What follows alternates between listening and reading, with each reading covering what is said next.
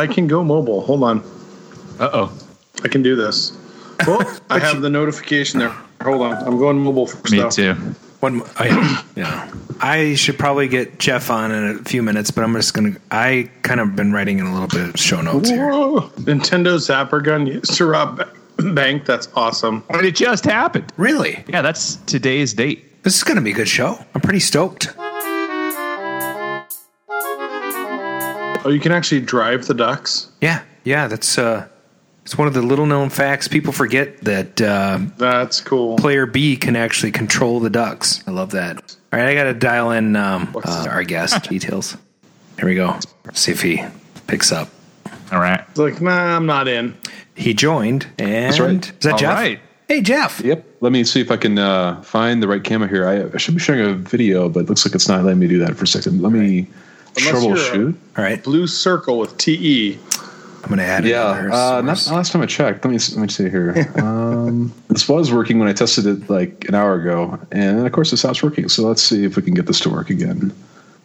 If you need any expletives, Adam usually has a few extra. Okay. For technology that's not working. All right. Come on now. Yeah. Let's see here. You're good. Well, Take your time. Since this week went so smooth, Adam, you had some stored up. Oh, man. Last week was really irritating. Hey, Jeff, this is everybody. I'm Adam. This is Mark and Brian. So. Oh, hey, Adam. Hey, Mark. Hey, Brian. Hey. Let me see what this says here. This is my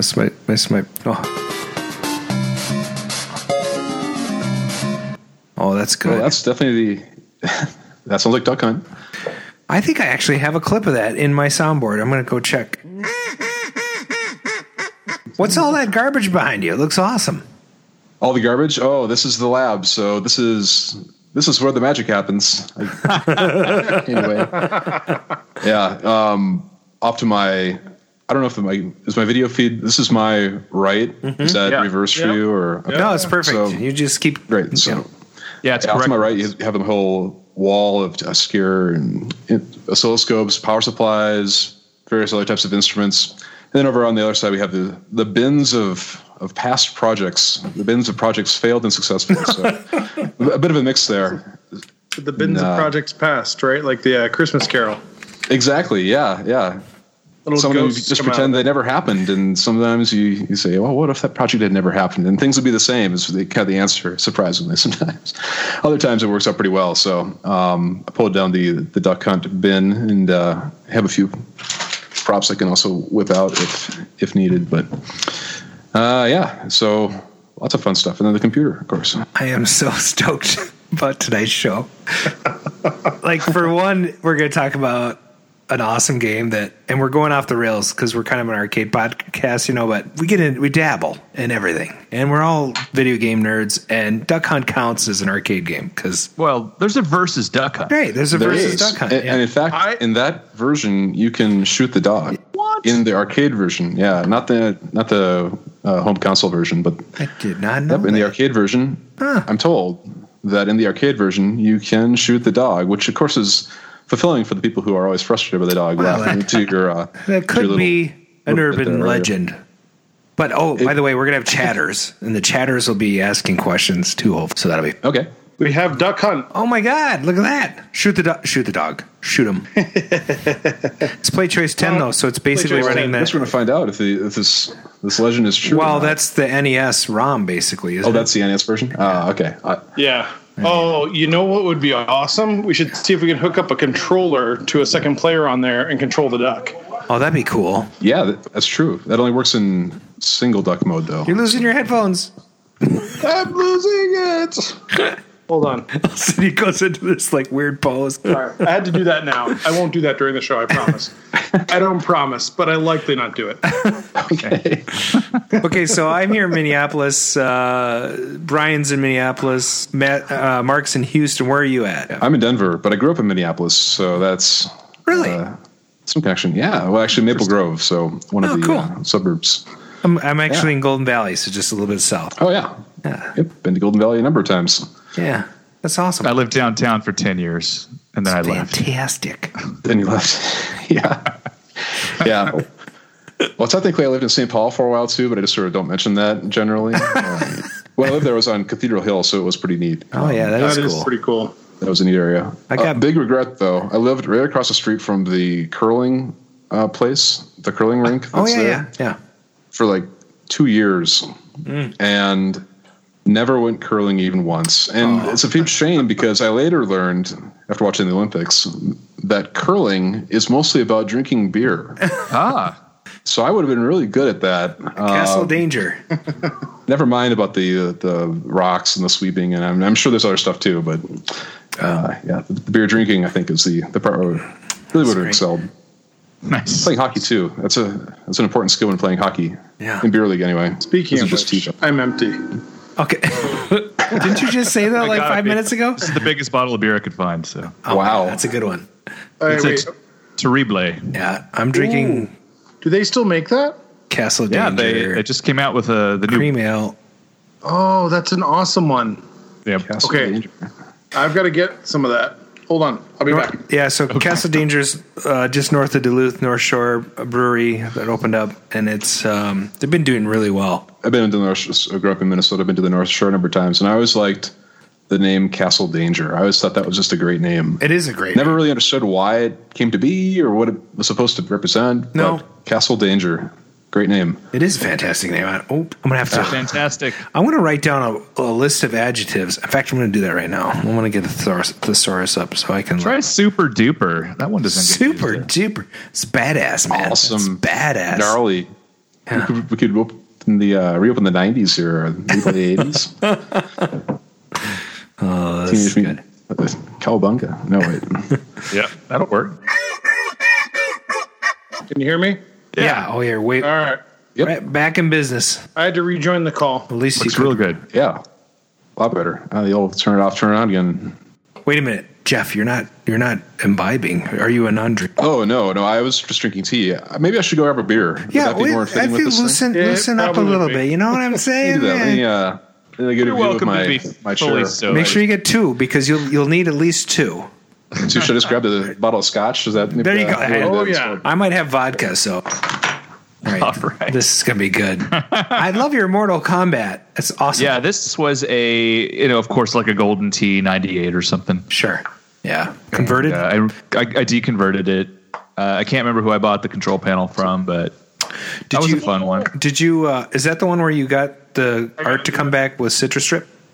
Yes. No. I used alcohol. Okay. 91% alcohol. I know people use Citrus Strip or they use Goof Off. I like the alcohol because I can control it, and it never, ever harms the art. And I also used it to take the paint off of a Williams cabinet, and it didn't touch any of the stenciling. Really?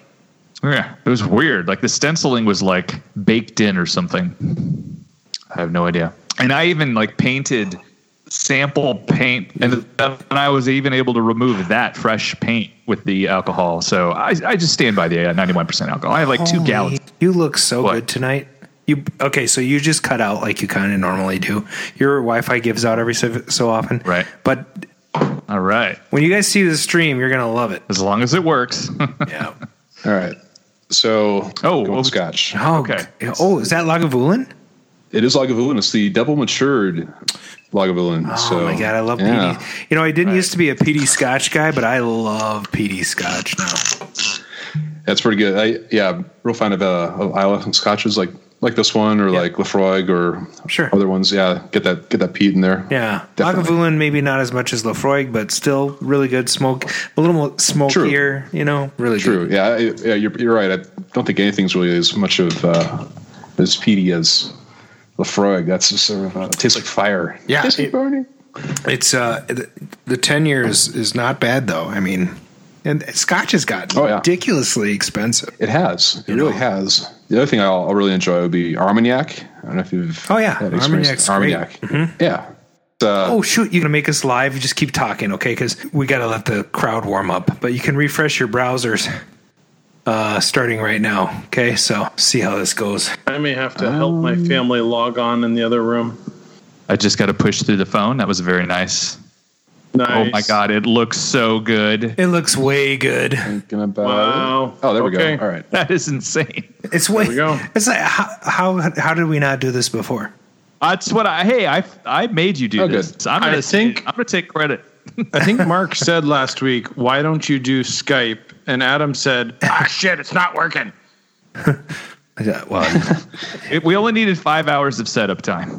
right. Good evening, Brian and Jeff, who are now in the chat. Good evening. Right. Yeah. So we got a couple of guys. Oh, Brian Froberg. It's good to see you, buddy. Jeff Hagedorn. All right. This is going to be a fun night, I can tell. Yeah. Oh, a second Jeff. Well, you see, the important thing about this is that other Jeff here has his name spelled correctly. Jeff with a J. You see, you can't trust these GEOFFs. Uh-oh. What just happened? You gotta be shitting me. I was about Scotch, to say my that's mom right. was a strawberry daiquiri woman, and so that I could not, participate in your conversation. And a red lobster strawberry daiquiri woman also. So Did we lose Brian? no, he went to go He get was some. going to go get something. Red Lobster, they have those. You guys, What are those I don't know rolls? what just happened, but the feed just dropped for a couple of seconds. So It's kind of interesting. The feed, as I'm seeing it on YouTube anyway, right now is looks like Mark with a beer in his face and just sort of frozen in place. Interesting. Let's see. Well, I definitely am not drinking the beer right now. So I don't know if everybody else is doing okay or Skype's still working. So Yeah. I'll just assume that my browser is having. no, you're fine. Skype crashed. I don't know how. Great Scott! Oh my God. They found me. I don't know how, but they found me. Look hard, Marty! Who? Who do you think? Delirious! It's very odd. All right, well, we do have a format. We should probably get rolling. Let's do it. All right, roll it. Oh my God. Live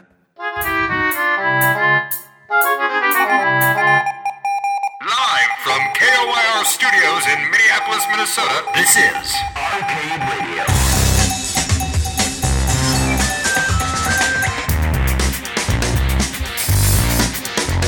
Intruder alert, intruder alert.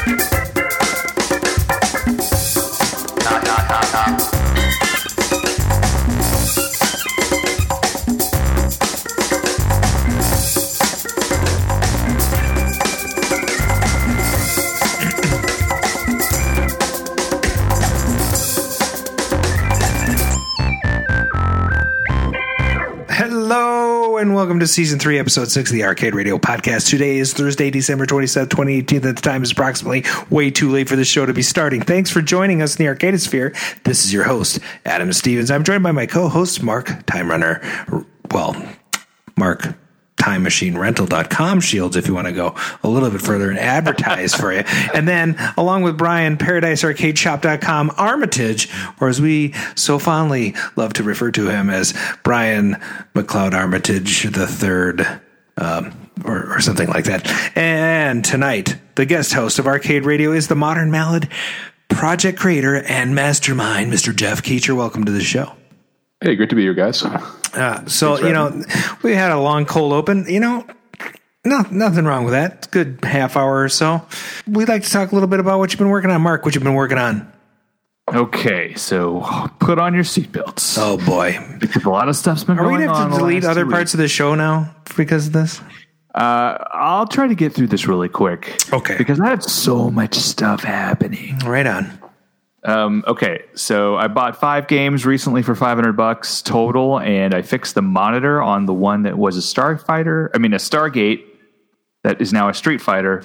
And I don't know why I started to restore it, so I started cleaning and I took things off. And then at the same time, I started restoring a 99 Blitz by replacing the hard drive with a new compact flash card.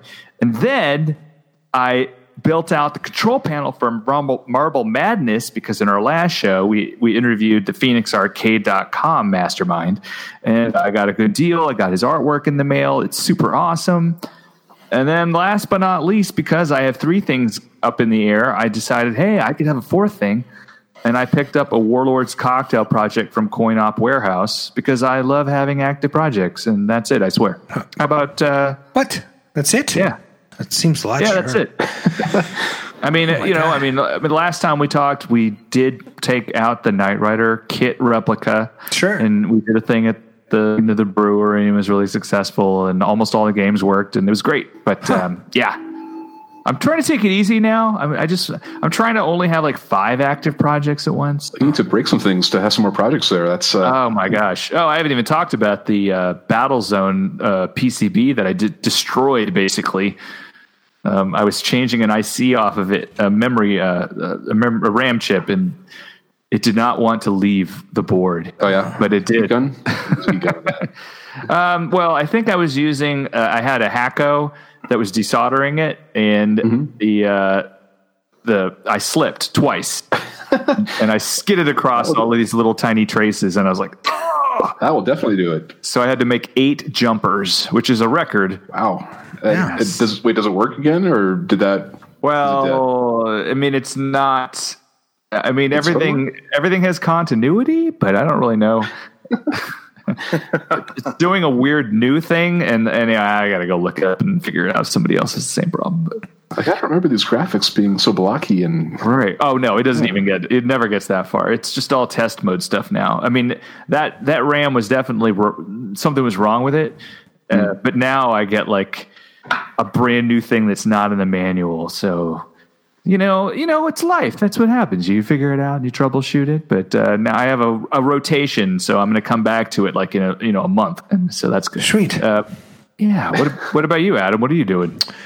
Oh well, last Sunday I had my cousins over, or my cousin and his wife and 2 kids, and they're in their teens, and one's 20-ish.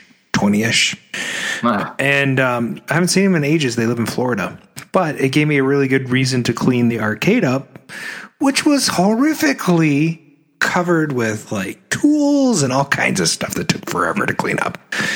So I got all of it squared away, and then I fired everything up, and Mr. and Mrs. Pac-Man just would not play, would just not post. Just little, the lights would come on the marquee, and a little like a pinpoint on one of the scoring LEDs, and that was it. And so I reseated all the connectors, fired it up again, and it worked for about 10 minutes and then shut off again.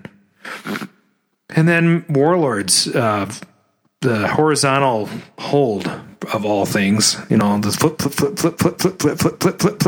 It's hard to play that when, it's doing that. You can blink your eyes and then it all shows up in the right place. And I for the love of God, I opened up the machine and the side of it, and I'm trying to figure out where the freaking horizontal hold is.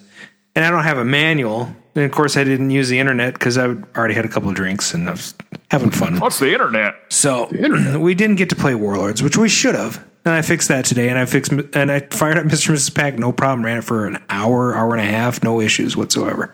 Just goes to the machine, man. I don't know. Mm-hmm. So they're all squared away. The arcade is all nice and clean. And I think about a week from today, I'm going to have some guys over and we're going to play some games. But it's super fun to have that going. So, just your normal everyday arcade woes. Oh, for Christmas, I did get a really cool magnifying glass on an armature. So now I've got this big, because the older I get, the harder it is to solder. So this is helpful. Yes. So I got this, go ahead. Old man soldering station. Yeah, I got an old man soldering station. So that's kind of fun.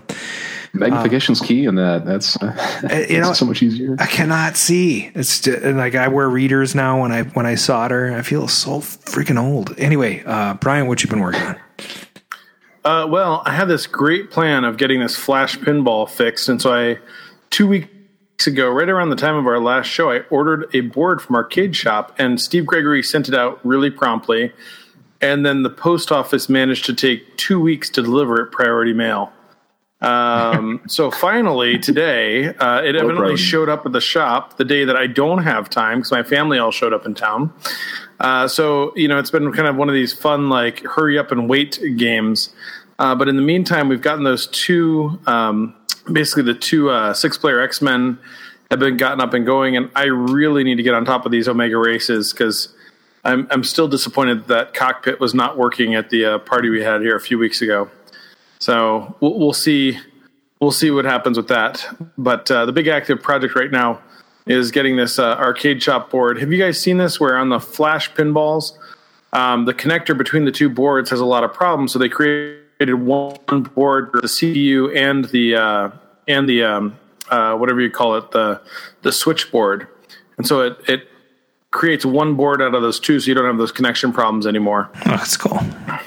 Yeah. You got the cool stuff. Anything else new coming out of Paradise Arcade? What are we working on right now? Not anything classic right now. We've got a few projects that we're going to see if we can play around with. I just ordered a bunch of little Arduino boards that are super cheap to see if we can have some fun with some of the coin-up stuff and some other things. But that's more just playing around with those things and seeing if we can show some new projects. Oh, I just was reminded, the BitKit. Yeah. I finally updated it. That's awesome. I got a few extra things. Anteater's running on it now. Nice. Ooh. That's a great game. Jump Bug. Huh?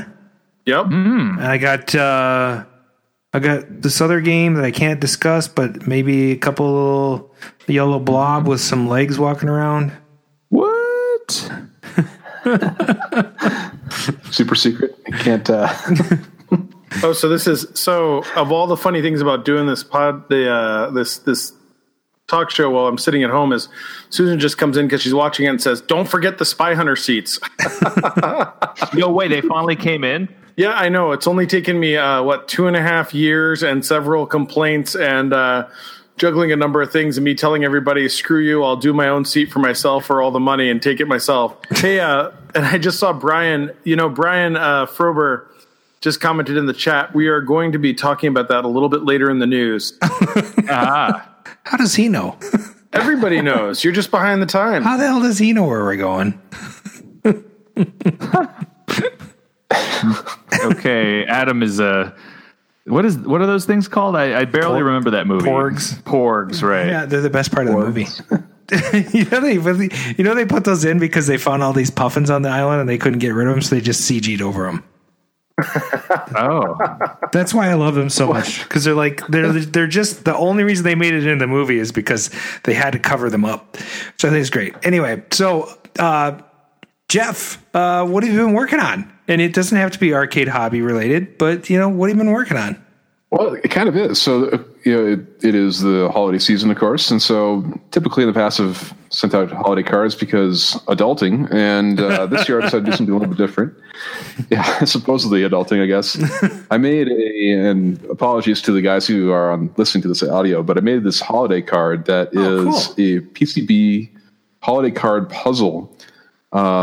And had the boards custom made, and essentially it's a card. It's about 4x6 inches, and it has a drawing of me with my dog and a fireplace, and you can do various things with some buttons on it and other sensors. And it's a bit of a puzzle to make it do other exciting things, like how do you extract an image of my dog saying Happy Holidays, or how do you get a radio transmitter to turn on that actually transmits on FM broadcast band holiday songs at about 88.7 megahertz or so.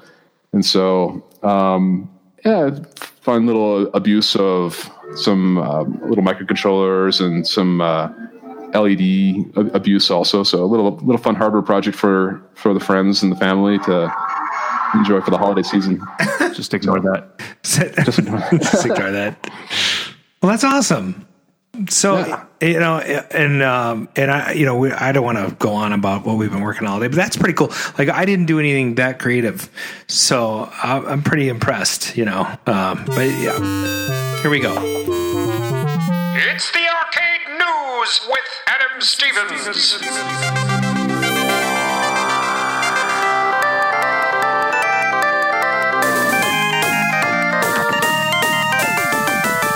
All right. Well, a Nintendo Zapper gun has been used to rob a bank. A man in Hermosillo, Mexico used an NES Zapper to rob at least one bank. This was recent, by the way. This is like a today's date news article. The inventive thief took a Nintendo gun, which normally is gray with an orange trigger. I suppose it's more red. There is an orange gun with anyway, and put black duct tape on it. There was a gray one. The very early ones were gray. But I have one. Yeah, the gun was gray, but the trigger is red, right? Or the trigger is red, yes. Orangish red, I guess.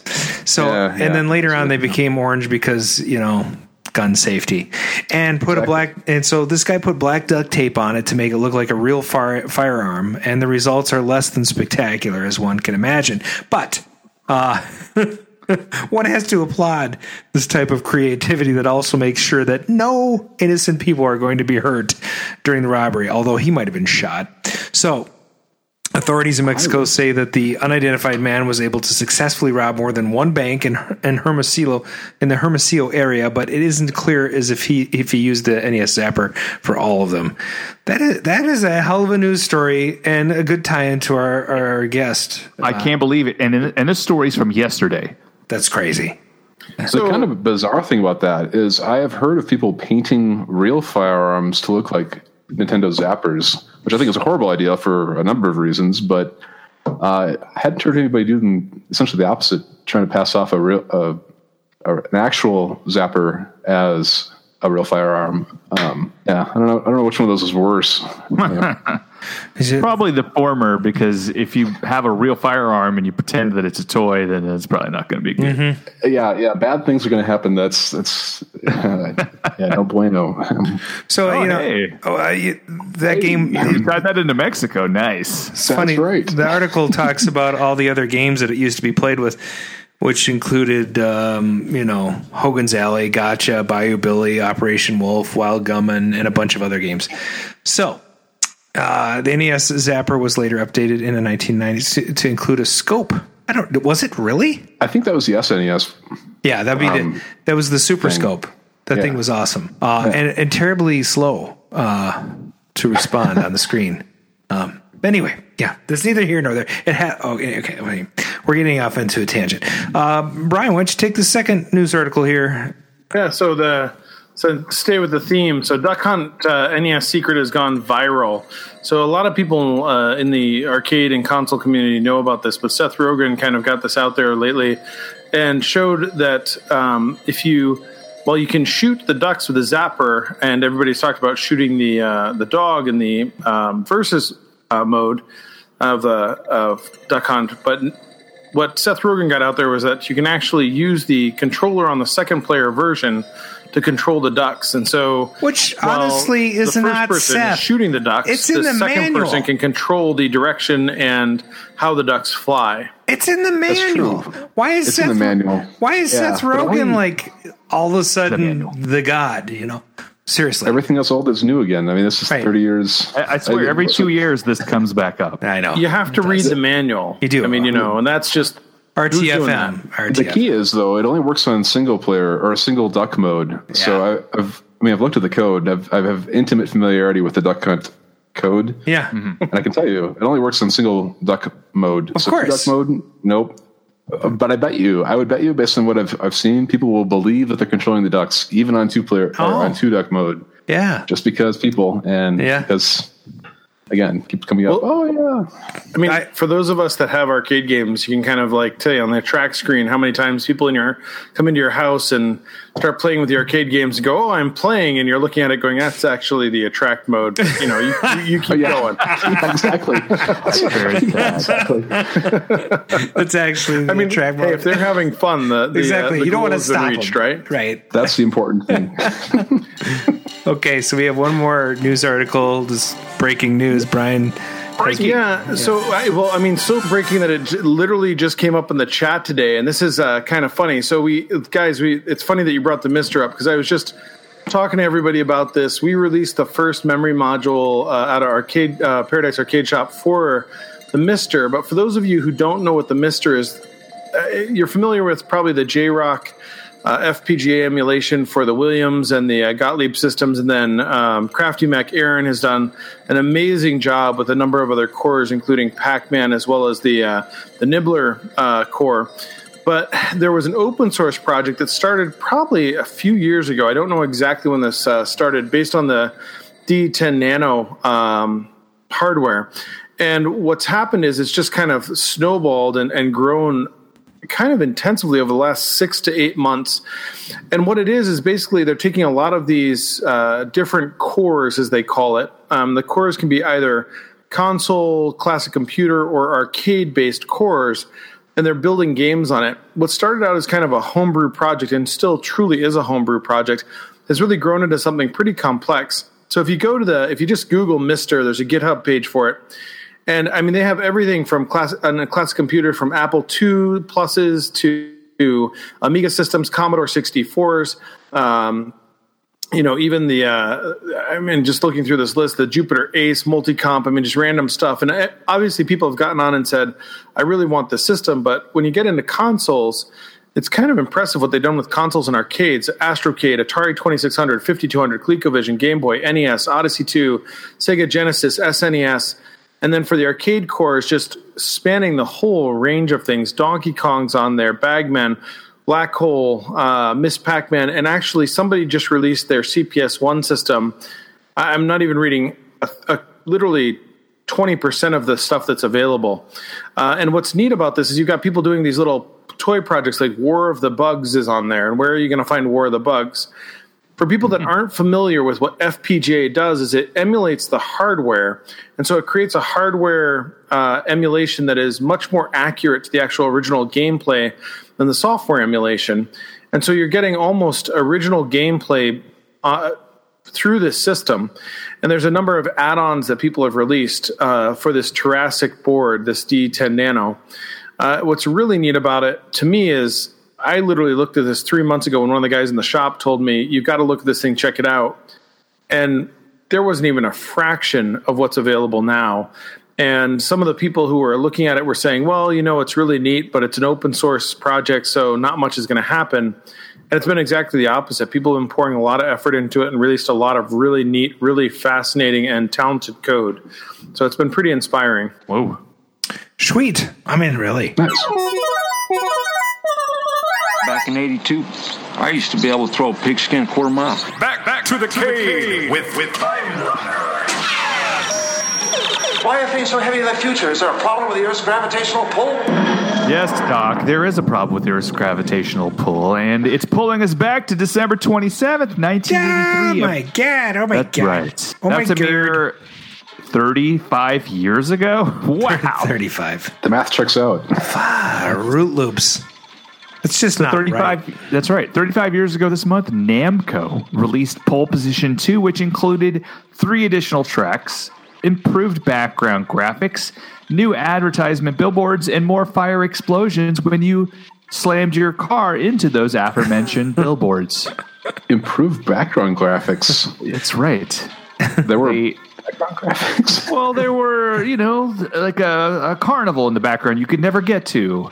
Or a mountain range that was never accessible, but, visible as you turned very slowly. I can't remember what's in the background of the first Pole Position, because the only board I have working at my house right now is a Pole Position 2 board.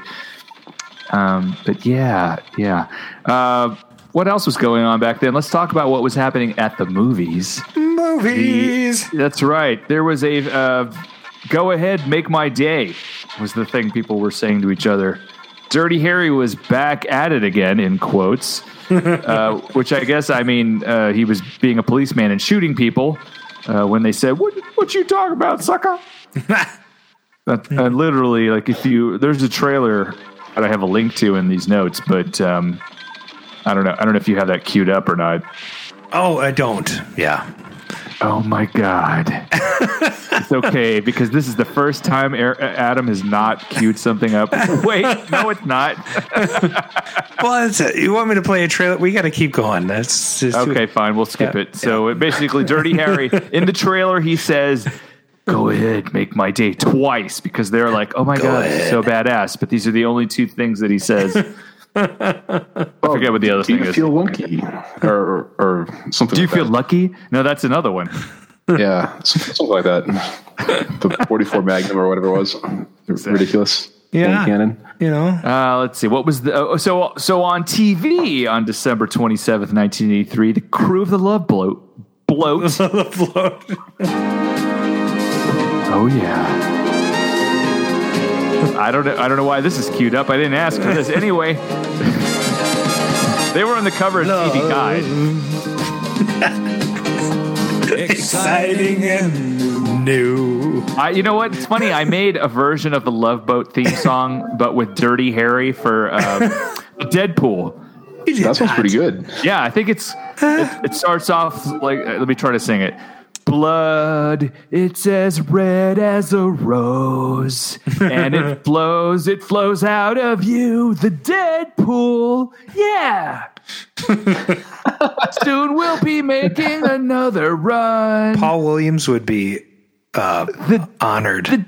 The Deadpool, Dirty Harry has got him a brand new gun. Oh my God, he's got the lyrics. Dude, this really happened. We did make this up. Some thought put into this. It's a weird connection. This isn't being spontaneous for the show. I am. It does doing this seem from like memory. you are being spontaneous for the show. Yeah. So what was good on TV was that the A-Team had a repeat on, and of course it was awesome. We don't need Mr. T included. I think we're good here. Mr. T was on it. Actually, I tried watching the 5th season opener of of the A-Team. Yeah, and it's like 2 minutes of a percussionist playing, and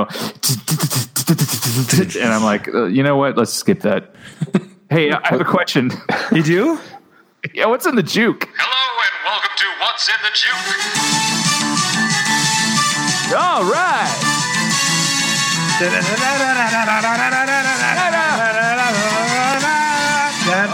it over? Nope, almost. Nope. Here it comes. All right. But this is the part of the show when we play a clip and the audience tries to guess the name of the song. We're going to play a clip right now. Here it comes. Here it comes. It's just about there. Think that's enough? That's good. Yeah. Maybe I should play just a little bit more. Sure.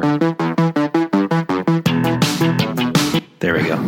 Now they're going to get it for sure. All right. So we're watching our audience's chat. Here it comes. Here it See how goes. much latency there is on the. There's a bit of latency. Yeah. Yeah. Brian Armitage says nice. That's not correct. Brian, you're here with us. I was answering Jeff. All right, I'll play a little bit more of that. I don't know why this isn't already gotten.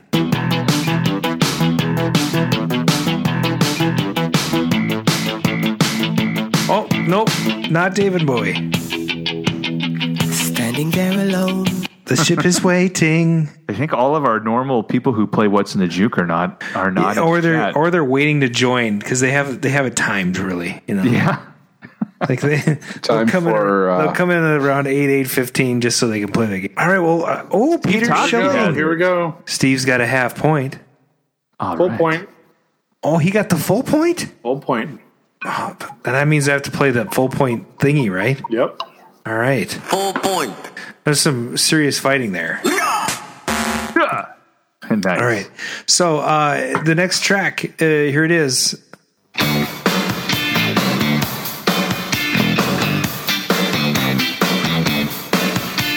All right. Wow. The chatters are duking it out.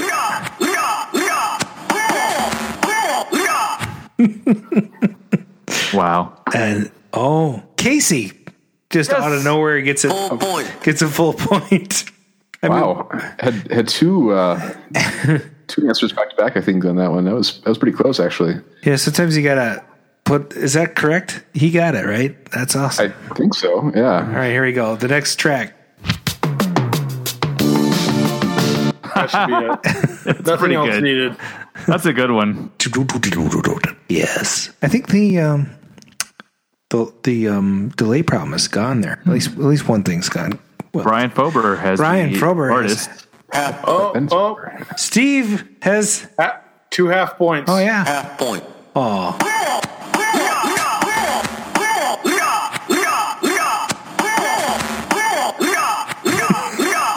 Jesus.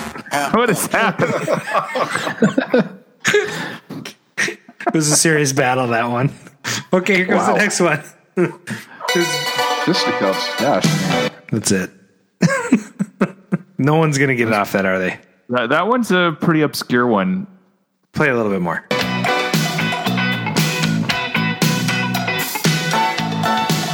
That should do definitely it. You can tell what band it is. Oh my gosh, there we go. Casey. Union of the Sname.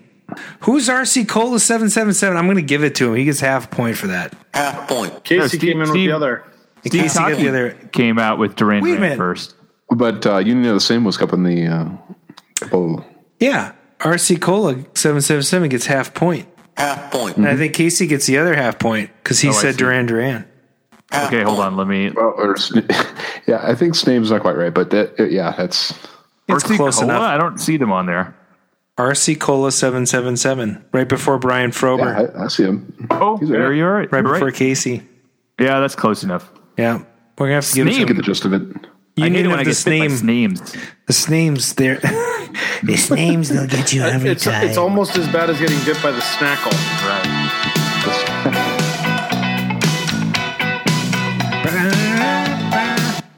So, for those that have been keeping track, Major Tom by Peter Schilling, Talking in Your Sleep by the Romantics, Love is a Battlefield by Pat Benatar, and here we are at Union of the Snake with Duran Duran. Let's hear the next clip.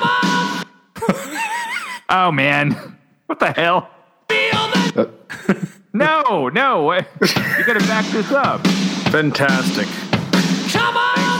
Damn it. Oh, Steve Kataki got it. Oh. We're not going to take it. RC Cola 777. We got to split one again there.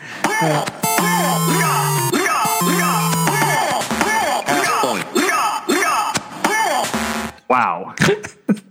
Some major fighting in the chat tonight. That was Come On Feel the Noise by Quiet Riot Off Mental Health, right? Feel the noise. Girls, rock your boys. All right, here we go. I want to see if anybody gets it off that. That's a tough one. Oh, wait a minute. Why is he saying his is wrong? Because he said come. He said we're. Yeah, he did. So you're right. I think Steve does get a full point on that. We're gonna have to back that one up. All right. So we're. Who am I taking the half point away from? RC Cola. I'm sorry. Yep. Sorry. Damn. We should give him a half point for being honest. Okay. So done. Casey nailed it on just that. Yep. No, but he didn't nail it. Well, yeah, that's true. Sorry. He did not nail You're right. It is the Police. You got that. So Casey gets a half point.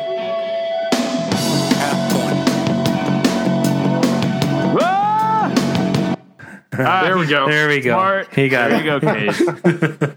All right.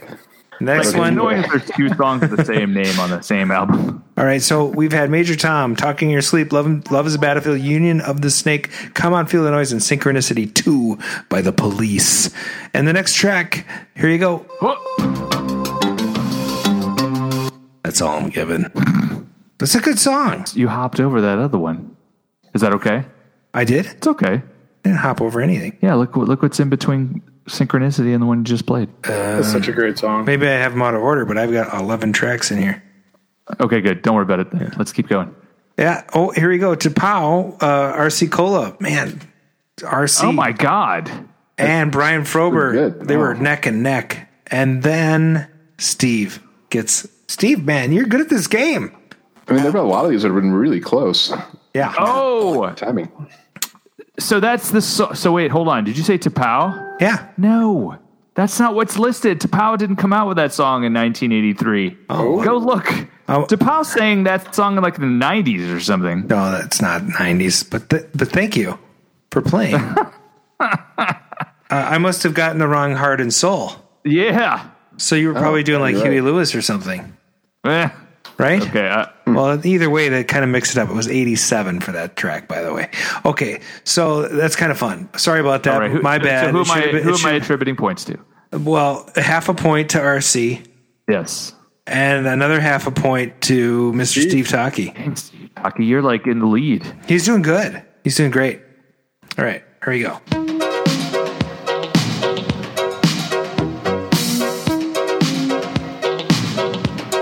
What a terrible intro.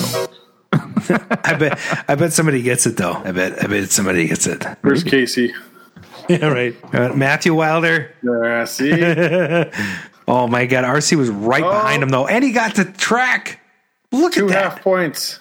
Here we go. Half point for Casey and a half point for Mr. RC Cola 777. Digging that. All right, here we go. That's all you need. Nice. You guys. Brill my stride. I want you to brill my stride. RC Cola's close, but no cigar. That's all. Brian Frober with a half point. Now, Full who's point the artist? for Frober. Who's there? Oh, look at that. Full point for Mr. Frober. There's a little bit of fighting on that one, too. Full point. For Mr. Frober. All right. Yeah, we'll play a little more. That's Genesis with That's All. Right?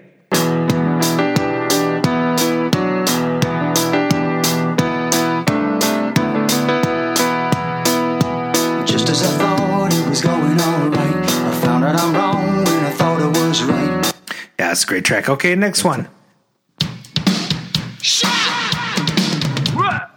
I think that's enough. I think they'll get it. Really? I'll bet money. Yep. What's he saying? What is that word? He says Shah. Like, Shah. Like Shah. Shah of Iran? I mean, big country. How old is Look at that. Big country. Casey. Mother. He got it. Yep. RC right behind him. You got both? And in a big country, Steve gets half point for the name. Half point. Okay, got it. Yeah. Half Half for Casey, half for Taki. God, RC was right in there though. He's going to give people a run for their money. This is serious, man. Yeah, all right, here we go.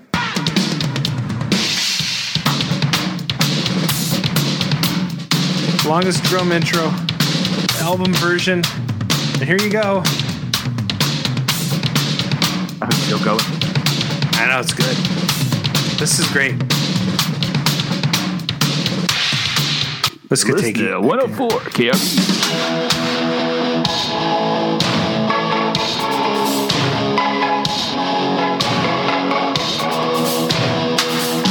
Yeah, we're going to get flagged for that, but I don't care. Wow.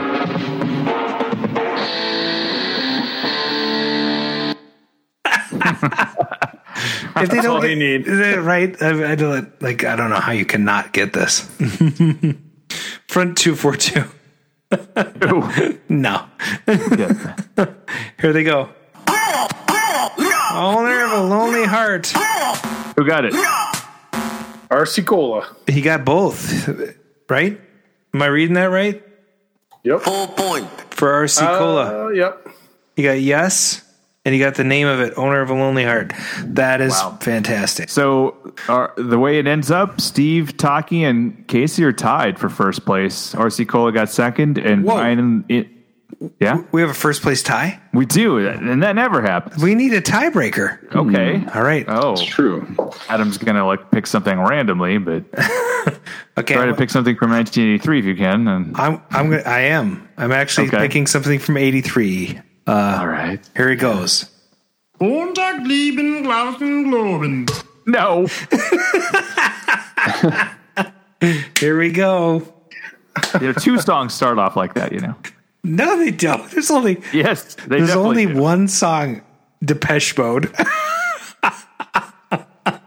No, sorry. Def Leppard, yes. And Rock of Ages. That's a full point for Steve. Did he just pull it out? He did. He pulled it out. Nobody's getting pregnant tonight. All right. All right. I got something to say. Yeah. It's better to burn now. Yeah. Than fade away. Okay. That nice. Was awesome. That has been. Hello and welcome to What's in the Juke. Yeah. What? All right, so that brings us to our next part of the show, which I think we all know what's happening. I'm not really sure. What's happening? I don't know. I've had a few scotches at this point, so I'm not sure anymore.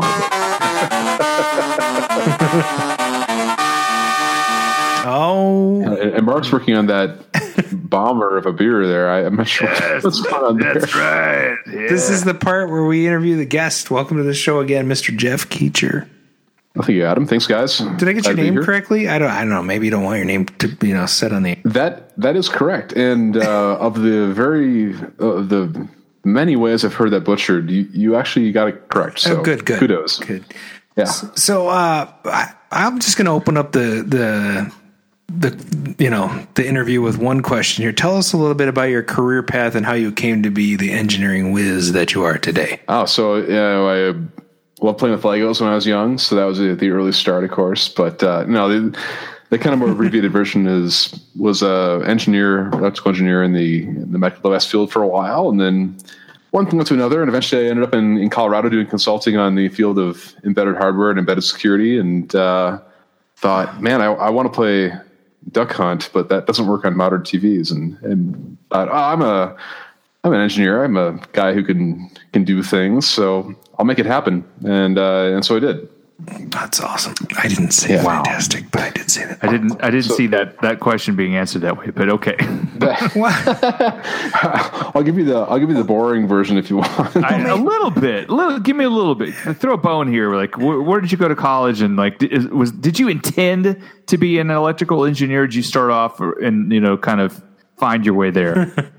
Yeah. I was electricity was just fascinating. I thought it was amazing how you can make circuits do things. I kind of had a vague concept of how they worked, but then in school, of course, I learned the theory that nobody ever uses about how they actually work. I did my undergrad at a little school called Rose-Hulman down in Indiana, and then went to grad school at Stanford, and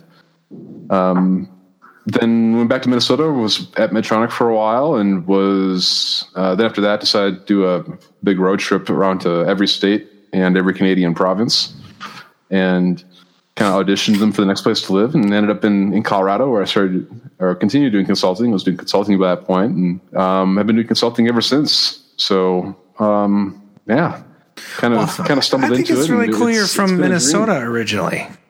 Minnesota, yeah. So I grew up in Maple Grove, and then lived for a while in Plymouth and in St. Paul. I was mentioning earlier that people who live in St. Paul are very defensive about St. Paul, but since I grew up in Maple Grove, I can live on St. Paul. Well, St. Paul is great, though. I didn't even know when I asked you to be on the show, I didn't even know you were from here, so that's pretty cool. Yeah. We used to walk over to the Excel Center and watch games, wild games. Go Sweet. Buy tickets off Scalpers over at the Excel Center. And the Scalpers are always like, who has tickets? And I'm like, oh, wow, they say the opposite. And so. Well, the key I found really is since I lived right next to there, I could walk over, and right after the puck dropped, they were just trying to dump tickets. Yes. And so then you can get a good deal. Beforehand, not so much. But after the game starts, it is what people in the financial world call a wasting asset, those tickets. And so they need to get rid of them, and they need to get rid of them right quick. And you get great deals on tickets, and that was wonderful. And then ended up in Colorado, which is wonderful, and got skiing and have space for the lab that the people on the video stream can see around me, and no complaints. Been very fortunate. Cool. Mark, you want to follow that up since you were just all over then? So, and we are going to get to the main topic, but we are an arcade podcast. We always like to find out if our guests snap. Yeah. You just busting that out on our guests? We're into arcade games, regular arcade games, and if so, what were your favorites, if any? I'll admit I suppose a black sheep in that regard. We had a Sega actually at home, and it was kind of leading into the later topic. My friends had a Nintendo. They were Nintendo houses, and so they had Duck Hunt and so forth. But sure. I play games on various Sega platforms, like the Genesis for the most number of years, and then went into PC gaming and all the first-person shooters that were popular in the late 90s there. And lately, as far as gaming goes, been really into sim racing. So particular a game called R Factor and R Factor 2. And this is a game where you can drive cars around tracks, and it tries to be as accurate as possible with respect to the real world in the sim game. So unfortunately, I'm sorry. I apologize. I'm not huge into arcade games per se, but video games is a larger sphere. Yeah. Yes. See, and that's what we are. We're the larger sphere. Well, I am anyway, a larger sphere. Sure you are. You sure are. I've seen you up close. I'll say that as the years roll on here, my sphere is becoming larger as well. So. Well, don't let it get like me, because now I'm going to have to like diet and work out for the next year. No, it's okay. Keto. I'll get you into that. Right. It's fun. Let's do it. There you go. I'm into it. I'm all down with the keto. Brian Armitage McLeod III, Thurston Howell III. Where have you been? I can't hear you. I'm hanging out here. I'm just enjoying the show. Oh, good. Well, it's Don't you have some questions to ask this guy? I mean, I think there's some questions in here. Well, I mean, I'm looking at this like phenomenal, assortment of electronic gadgets and gizmos behind him. Sure. And we just kind of talked about collections and what the consoles are. But like, I mean, tell us. So you mentioned you're more into consoles and console gaming and the like. But tell us some of what you've got. I mean, yeah, we're going to ask about electronics collection, but I think limiting it to just consoles or arcades. I mean, you've just got an impressive setup behind you right now as well. Yeah, thank you. This is it's a grand collection of tools that I find useful for business. So they're useful for business in case the IRS is listening. Oscilloscopes, multimeters of various sorts, various high precision sources and meters. So there's something called a source meter, which can measure very, very minuscule amounts of current down into the several hundred electron per second sort of range, which is incredible. There are some vintage instruments behind me. There is a vintage spectrum analyzer, and there's a vintage network analyzer. It's something called the Vector Network Analyzer. And I'm particularly happy with the Vector Network Analyzer because it was broken when I bought it off of eBay, and it's normally a very expensive piece of equipment. And I took it apart, found the service manual for kind of a similar but not quite the same piece of hardware, and took it apart, diagnosed the problem, ended up being a bad transistor, a bad like fraction of a cent transistor, a little NPN BJT transistor, and put a new one in there, and the thing fired right up and worked great, and it was amazing, and very happy with that. There's a thrill of bringing the old into the new world, into bringing this piece of hardware, for example, from the late 90s into the modern age, and seeing it work again, seeing it do what it was designed to do, and appreciating what the engineers of the age had thought and intended it for it to do. Do you have one of these? What do you got? I don't know what you're holding up. The thing is, it's hard to tell what you. The multi-chip tester. Multi-chip tester. Well, it's not a multi-chip tester. It's a multi-device tester. It's a multi-function tester. Oh, so like an LCR meter? Yeah, so I have a, if it's like a thing that tells you the impedance of various devices, like the capacitance and it does. It's like a little, you can hook it up to capacitors and whatnot. And those are great. I have an LCR meter. I think that it does many things that are similar to that tells you the capacitance or inductance or resistance of whatever you put in at various AC frequencies, not just DC. They're really handy to have. By the way, you can get those, and they're really, really handy to have. And I recommend everybody to have one. Exactly. In addition to a multimeter. I gotta get one. But you gotta have a multimeter. Plus, this will let you measure capacitors. By the way, anybody who's looking for a way to not an EEPROM writer, but those are awesome. And there's a new one out that I really like. But anyway, this thing will let you measure capacitors and tell you if they're okay, and transistors and whatever else. Anything you can hook into this little, basically, 16 pin package, so it's like 3 legs here, 2 legs there. But anyway, the cool thing is this like $16, and it also has an IR sensor. So you can actually read the IR codes off of a remote control. Oh, that's cool. Is that Jackson? Who's barking? That is Jackson. We're doing something in the other room. We all have dogs, so it could be anybody, So anyway, these things are really awesome. You got to have yourself, if you're going to do any sort of electronic testing on your arcade machines or otherwise, you need to have a multimeter. You got to have one of these guys, which is so cheap. And then, I would recommend a third thing into that. So I agree. Get a multimeter, get a LCR meter, or a multifunction tester like you're showing there. And the third thing that I think is real critical, oscilloscope. Get an oscilloscope. Yeah. And don't bother with the old analog ones. I mean, if you already have one, fine. But if you're going to buy a new one, or even buy a used one, get a digital scope. You can get a really amazing digital scope off of Amazon for under $400, and it will make things so much easier to diagnose. Sure. Like you'll wonder how you ever did without one. And you can hook up your Vector arcade games to it, right, Brian? So you can have Star Wars or Tempest running on that little one there. We use it for testing the vectors all the time. It's kind of funny. I mean, it's just like plug it in and get it going. And I think, to your point, Jeff, it's really amazing. Like before you use an oscilloscope, you're sitting there playing around with boards, trying to get stuff working, swapping out chips, going like, well, I hope this makes a difference. I hope this makes a difference. Yeah. You start playing with the oscilloscope. It's like, okay, so I can actually see what's going on here. I understand what's going on, and I can actually fix this proactively instead of just blast replacing a bunch of parts and going, okay, keep your fingers crossed. Hopefully this goes. Right. Exactly. Yeah. It's a difference between a shotgun and a scalpel. Like you have it's so useful. So I just want to first, while everyone's mulling over ideas, what to ask you, I want to ask the chatters. This is an interesting show because we're kind of getting into the nerdy stuff. I think one of the cool things is light guns in general in games are fun. Like a Duck Hunt game, fun. Hogan's Alley, fun. I even like some of the newer stuff. Lethal Enforcers and I don't know. Area 50. Okay, yeah. But Time Crisis. I even like the modern Time Crisis. Halo, the Halo arcade game is fun.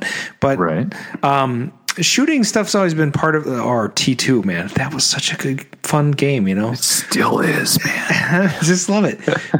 So chatters, think about these things. And if you're trying to emulate these games on an LCD, most of them don't work. Although the Sega hardware probably still does work because it has the thingy and all that. Anyway, just think about that as we're asking Jeff questions. Mark, you had a question for him? Yes, and I know you touched very vaguely on this. I want specifics here because I know I've heard your other interviews. I'm going to ask the circumstances where you first met up with the game Duck Hunt, because I know you didn't have it at your house, but you had some buddies. Who were these buddies? What were their names? How far away were they? How did you know them? Did they have cute sisters? Go. Good. I love this question. That was great. It was my friend Sean, and he lived maybe, I don't know, a quarter mile away or so to the north of where I lived. And yeah, he had like a really older sister. I don't think he was anywhere. Really well, that could be good because I had a friend with an older sister who was a cheerleader, and I was very happy. Yeah, but he had an awesome basement full of all sorts of games and such. But I just really loved Duck Hunt, so that was and we had Sega, so I didn't have that. So what is the satisfaction of Duck Hunt? Let's just discuss this briefly. Jeff, you lead us off. What is the satisfaction? The game, it's such what you call high concept. Like that's all you're doing. You're hunting ducks, and it takes a minute to learn, and it becomes increasingly challenging. You start off and think, oh, that was simple, and then you get up to level 18, 19 or so, and the ducks are flying around pretty fast. Yeah. I think it's appealing for the reasons you mentioned earlier. There's a certain kind of primal desire to shoot things, which I think goes back millennia. Before firearms, even to bows and arrows and spheres and so forth. The hunter-gatherer concept, even. What's that? The hunter-gatherer concept. The hunter-gatherer concept, indeed.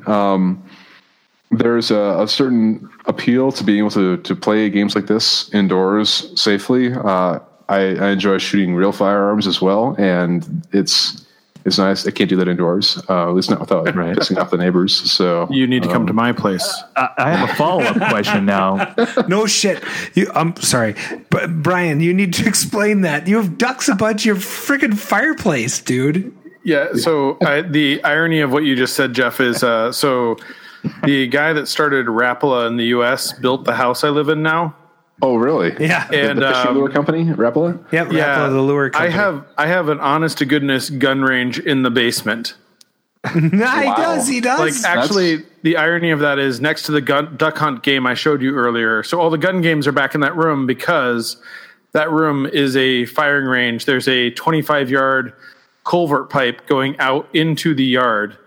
into a bunker that is only accessible through this pipe. It's just totally kind of the wildest thing. It's crazy. Yeah.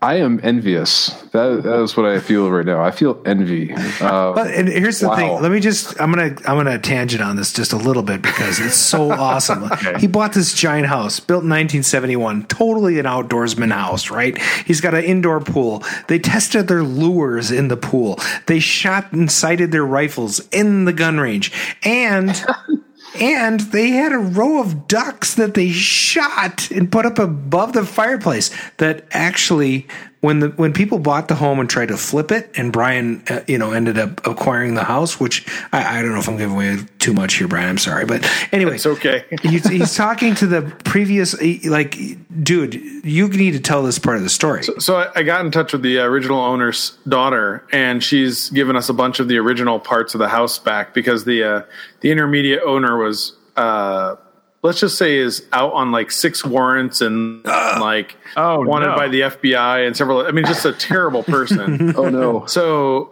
what's happened is all of this stuff has reappeared in our house, and it's pretty crazy. But I mean, it's one of these places. My wife and I walked through, and we're standing at this pipe going out into the yard, looking at it, trying to figure out what the hell this is. And the realtor that showed us the house hadn't toured it before. So we're all standing there looking at this pipe going, now what the hell is this? And we're trying to, I'm like, it looks like rotten wood at the other side, on the other end. And about 15 minutes later, I said, those are gun holes. Yeah. This is a firing range. There's even a little fan to blow away the smoke. Yeah. Actually suck the smoke outside. But that the ducks. That is absolutely critical. Tell the story about the ducks. Range. The ducks are the important part of the story. Oh, well, so there's these 5 bluebill ducks that were returned to us that are all in the poses of landing, and they're now back over the fireplace. And so there's literally they were shot by the previous guy.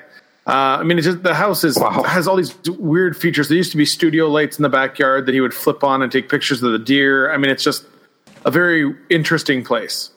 It is. Not to segue too much. You come, Jeff. You come back up here. We'll put you up. You come up. Yeah, that'll be great. One of us will. One of us will let you shoot inside. That's enticing. I've never been. You come. I've heard of houses that have indoor pools and so forth. Yeah, but an indoor shooting range, that's crazy. Hard to top that. That's pretty good. It is nuts. Anyway, that's a huge tangent. I'm sorry. So right. No, but hey, hold on. My question that is a tangent off this tangent. All right. Is have you ever been on a duck hunt in real life? Oh, that's a good question. I'll shoot shotguns, mostly clays these days, mostly sporting clays and such. Okay. Sporting clays and American trap. I've been on upland game hunts, so pheasant and doves and so forth. Right. But I've never done a duck hunt proper. Well, one day with Colorado is there aren't really that many places to duck hunt. A lot of I don't know if they get up that high, do they? I mean, they do. There are some, but it's not like Minnesota where you have you can't throw a stone without hitting a lake. Yeah, that's true. Yeah, you can actually hit a house. Sometimes you can hit a house on a golf course. But anyway, all right. So we invited you on the show because I got excited about the fact that you had designed. So you have all this sort of electrical engineering experience. Mm-hmm.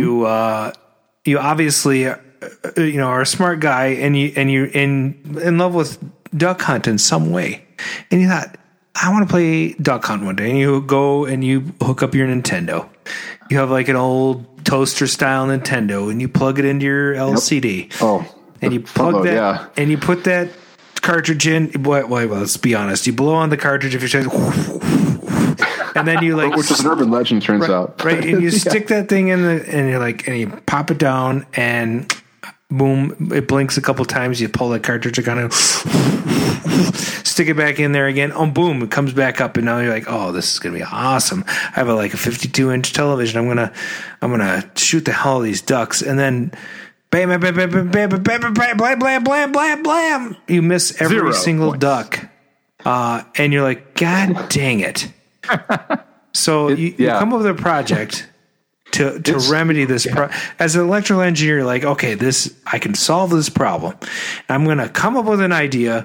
So where did you come up with the project name Modern Mallard? Did you come up with it? Where did you come up with it? That was a discussion with an IP attorney friend of mine who said that if you use the word duck, you're probably going to be sued. Nintendo. All right. So one thing, a little bit of context here. This is good. Nintendo is very defensive of their trademarks. And they still own it. Hold up. Just hold that thought for just a second. Nintendo has literally in the last 3 months shut down every ROM site that is on the internet. Yeah, well, that's a great example of that. They're unlike most of the other companies. So far and away the most litigious of the various video game manufacturers. Like the other ones don't even hold a candle to it. And so I was very concerned about being sued by Nintendo. And so I talked to an IP attorney friend of mine who said, if you mention anything about Duck or if you mention anything about Hunt, you're probably screwed. But so I would throw around some names. And when a little bit of a segue, but when I was a young junior engineer, I would see the marketing department try to come up with names for things at Medtronic. And they would spend months and, who knows how many dollars coming up with a stupid name for something. And I always thought, well, I could do better than that. But it turns out when you actually try to make a really commercially usable name for something, it's really hard. And there are a lot of things you have to worry about. Is a domain available?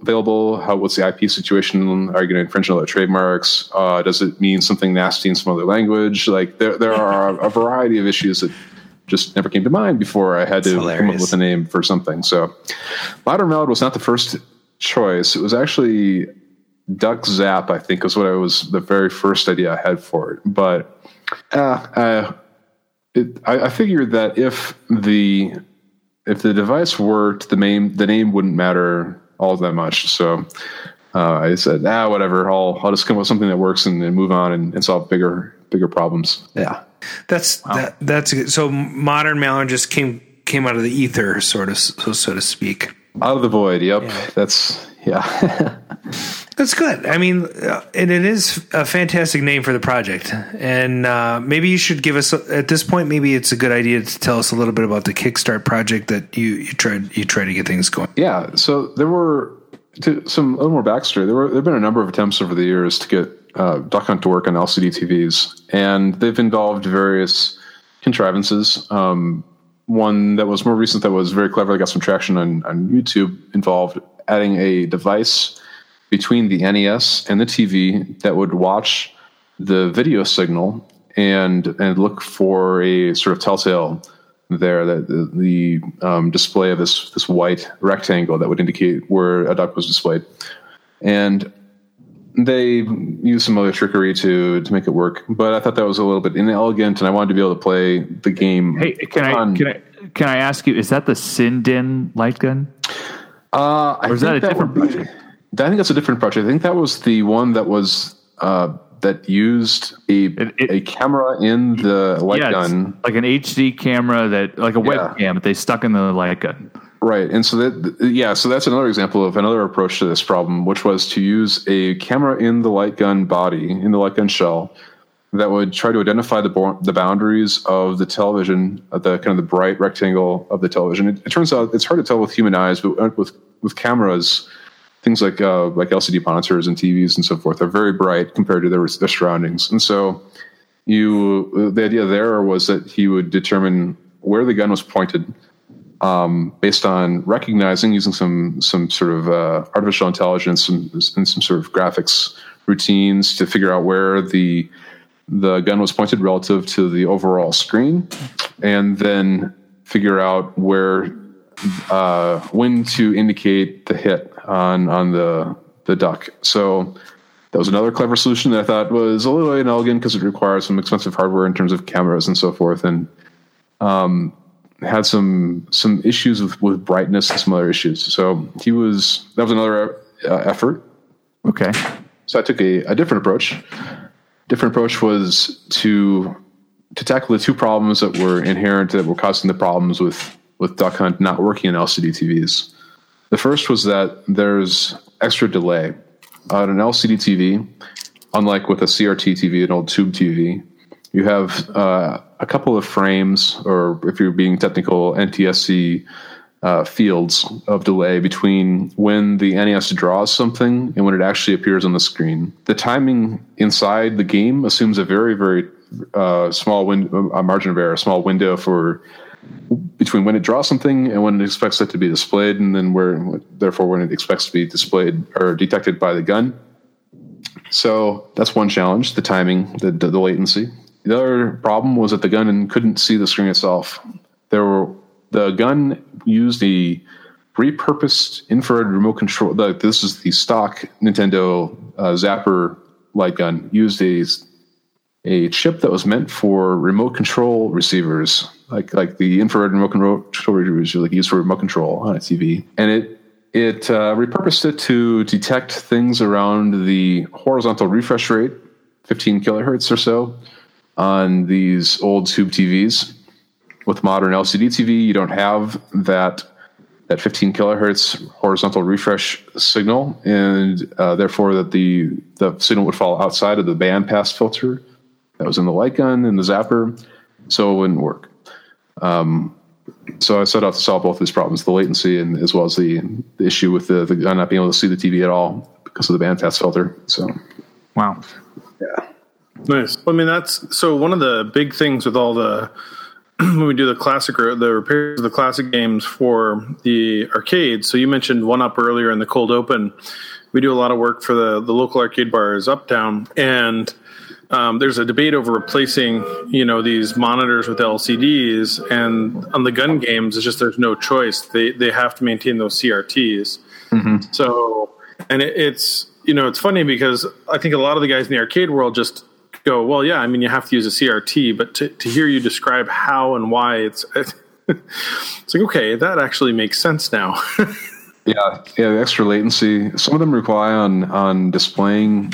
Some of the newer light gun games use the actual position of the electron beam to determine where you're aimed on the screen, which is pretty clever. Duck Hunt wasn't quite like that. It was a little bit more primitive in that sense, but yeah, for the games that rely on very tight timing between the signal being emitted by the game console or the board in an arcade game and when it's displayed on the screen, the difference can be quite noticeable and can be detrimental to the operation of the game. For most games, I'd say the extra couple of frames of latency, so the extra, depending on how many frames, 30 to 45 milliseconds of latency probably doesn't matter. That's not noticeable by humans, so it might not matter as much, assuming you have a decent LCD in there. But yeah, for all the light gun games, that latency that's a deal breaker. They just can't tolerate that. They're not meant to. They didn't imagine a world where that would be possible, where it would be, or at least not a world where it would be commonplace. Yeah, it's funny. One of the things that comes up in the kind of crossing over to the fighting game community is we do a lot of work with these guys playing the Street Fighter games, and a lot of them will push to be playing Street Fighter 2 Turbo on original CRTs to eliminate that lag. And like the OSSC project, which is a converter to go from classic CRT up to a more modern LCD, there's this huge emphasis on lag. And a lot of those fighters, single frame or double frame lag creates a huge problem in how they actually play and compete in that game. And so there's an amazing attention to that for their gameplay.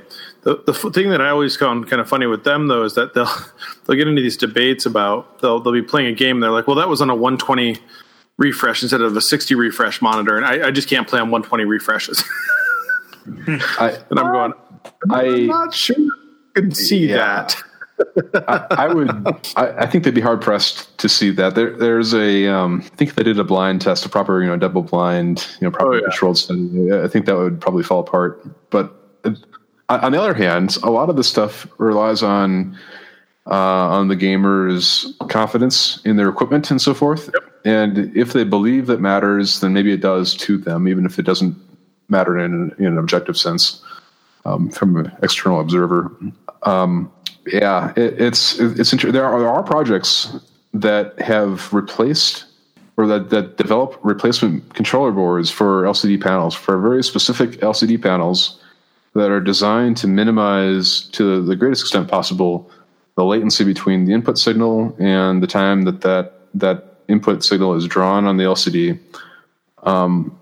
they're typically meant for, to my understanding, certain medical tests and certain kind of military applications. So they're available. They're pretty expensive. They have some issues, like they're only for very specific LCD panels, not even full built monitors, but like the panel itself. But if you're willing to pay enough, you can get that sort of thing. Still wouldn't solve the problem with Duck Hunt, for example, because Duck Hunt assumes a certain. It assumes things are going to be drawn essentially right when it sends a signal, up like sub-millisecond delay. And even waiting until most of the frame has been transmitted is too long. Like if you wait until the minimum amount of time you could wait. So you wait until you have one complete screen's worth of data sent to your monitor or your TV. You're still a screen or a monitor off in terms of lag from where you would have been with a CRT, which draws things in real time as that electron beam goes along. It has no memory. That CRT has no memory. So even that little bit of lag would spoil Duck Hunt and many of the other LCD or many other light gun games. Okay, so hey, I'm going to jump into this. I looked up your Kickstarter goal. Mm-hmm. I looked at the Sinden goal. You were 125. They were actually 316, but both failed to break $10,000. They did, yeah. Yeah. Did you get any feedback, or did you receive about any information about people about why the project actually was able to have couldn't quite make it there? I mean, yeah. Well, it was a very interesting experience. It was worthwhile. Yes, you could say so. So there's an idea in formal decision analysis that you can only judge decisions based on the information you had at the time. And I think that given the information I had at the time before when I was starting the Kickstarter, I made the right decision to start it and to do it. And I think the goal was reasonable. The failure, I think, was to appreciate how much it costs to do hardware, right? And the disconnect between that and how much people are willing to pay for hardware. I have a question about that. Yeah. So, you were so excited about getting that light board for the gun created, and you had discovered that it's relatively inexpensive to create, boards, right? Like just basic, yeah. You can build a board. You could get a PCB manufactured for relatively cheap. Mm-hmm. Of course, it's only a very small part of the overall cost. Like sure. It's just a small fraction of the cost to build something. Right. But you're right. You can get a PCB built for a pretty low price. So you had a goal of 125,000, maybe somewhere in that range. I was correct. That's right. Yep. And what was the idea? Like you wanted to create like how many of these did you want to produce? I know you wanted to get $130 a set, which okay, just to give everybody it's a lot. I mean, I recognize that. Yeah. Oh no, I'm not. That's not my point. My point is that like in order to get this thing, you needed a board for your gun, right? Mm-hmm. And you needed a daughter board for your Duck Hunt or cartridge, yep. which isn't a far-fetched thing because actually they used those back in the day for different games. When they wanted to convert a Japanese game. That's true. Yeah, they had converter boards for the Famicom to the NES. They were converting the. So not a far-fetched thing, whatever. Right? And you're thinking, okay, I can make these for relatively cheap. So my question is, okay? I understand that you had a goal for your Kickstarter, but how many of these things did you intend to make? I always saw it as a limited run thing. So Duck Hunt was one of the most popular games for the NES period. It was included with a number of later NESs, which helped its popularity. But I think I have to look up the numbers. I think it was something on the order of 28 million copies were distributed or sold of Duck Hunt. And so I figured if I get a small fraction of that would be great. But I didn't intend for it to be a full-time career-changing sort of operation. So I thought, what I did is I looked at had a spreadsheet because engineer, and so I had the spreadsheet and worked out the cost to build these things, and it was looked at the BOM, one part of which was the PCB, but also all the other components, all of the assembly costs. Right. The two boards, one was for the light gun to make it well to see a LCD TV, and the other one was to patch the game. Because I knew Nintendo would sue my ass if I ever started distributing a patched copy of the game. Sure. Yeah. So I looked at what it would cost, and I looked at what my opportunity cost was. And so I said, well, if I'm going to do this and I see a market of size X, what does my price Y need to be, assuming Z number of sales?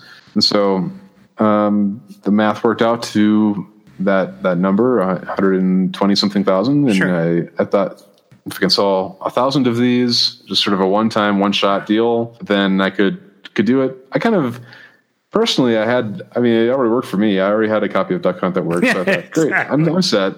But I heard other people wanted to play Duck Hunt too because they had nostalgia, because they liked to shoot at things. And so it was not just pulled out of thin air. It was based on experience, knowing how much hardware costs to build, which is interesting too. People see these mass market items where there are millions of these things made, and they're built in China, and they're built to a bare minimum cost. Yeah. And they say, oh, well, you could build this for X dollars. And like, yeah, but that assumes you're building 1 million of them, and that the scale of 1 million is way different than building 1,000 of something hardware. Like 1,000 is a super small run. Like most contract manufacturers won't even talk to you if you're going to build 1,000 of something, I suppose. And so it was interesting watching the sort of general population try to absorb the thought that small run hardware could cost a lot of money. And I think that was where the disconnect was. But okay. But it wasn't just pulled out of thin air. It was maybe no. And I know you put in a lot of effort. And the problem that you like, and that problem is a very common problem in the arcade community, because you get these projects where maybe there were 200 to 500, maybe 600, 1,000 machines made. Yeah. And you're trying to produce hardware for that, and to do anything becomes very difficult. So these machines become very difficult to restore, to get back working. Certain components are just required in order to have that machine. And so when you start playing with this stuff, one of the things I've noticed with the arcade community is there are certain projects. We were joking about the Spy Hunter seat project earlier. We did a limited run of seats. They were very expensive. People were willing to pay them because not a lot of people have that cockpit. We've done other projects where we've had what I thought were great ideas charge a similar thing, and everybody goes, why are you charging so much? Why is this more than $10? And it's like, exactly. Because we're not going to produce 1 million units. And the other thing that I feel like happens a lot of times is people don't understand that a lot of the people doing these projects, and not just us, I mean, I noticed this in the people that come to us, we talk to, because we do a lot of work with people doing projects. Mm-hmm. They assume that they are going to get absolutely zero for doing the project. And so, and it's not really fair to say, if you spend 400 hours of your life or 100 hours of your life perfecting something, that is worth nothing. Now, most people that do it don't bill out their hours or charge their hours at a rate that they normally would in their real jobs. True. But even at that, one of the local guys that restores machines said he calculated out that he makes $5 an hour by the time he's done. He just loves doing them. Right. But there's got to be something there. And that's a piece that I think the community misses, is how much time, passion, effort, knowledge, background, and all this other value goes into it. And I feel personally that we've lost a good deal of that talent because we aren't willing to pay for it. We're not willing to say, this is legitimate. This person has really come to the table with an amazing idea. Yeah, it's more than $20. It's more than $30, but they've really done something that in a small run is worth it. We should support this. And that's something that I'd like to see us doing more and more. That's a great point. And to their credit, there were a number of people on the Kickstarter who were willing to pony up and pay for these things. And I think recognized that time is not free. And I also agree, there are things to do for passion, for love, and there are things to do for money. And those aren't always necessarily the same thing. And the holiday card that I mentioned in sort of the cold open, that made absolutely no sense financially. That was if my friends and family knew how much each of those actually cost me, they would be shocked. And so it's an excellent point. There's people have been kind of you see it in sort of the app community too on mobile devices. I'm not going to pay for $3 for an app. Are you kidding me? $5 for an app? That's ridiculous. Not understanding the amount of time that went into building these things, and that's when the quantities involved are in the 5, 6, 7 figures or more in terms of units sold. So if you look for these arcade games where there were 50 or 100 or even 1,000 of them built ever, it doesn't make sense financially. You kind of have to hope that the person's going to do it out of love for whatever it is. Which is interesting because another kind of adage, and going through school, there, at least if you're in a graduate program, maybe you're going to do some sort of thesis or so forth. There's always a fear that somebody's going to kind of jump out and do the same thing you did ahead of you, usurp you and have studied the same thing and perhaps even have better results or whatever else. Yep. So one of the great joys of the human existence is the redundancy in society, and how if somebody had not thought of something, looking back through history, if somebody had not thought of the light bulb or radio or whatever else, you look back and say, oh, there would have been somebody else. Would have said that, but for this one person, we wouldn't have had this thing. No, but for this person, this other guy would have invented this thing and had credit for it within a fairly small window of time. And it's been interesting to see that happen with the modern mallard and the duck hunt thing.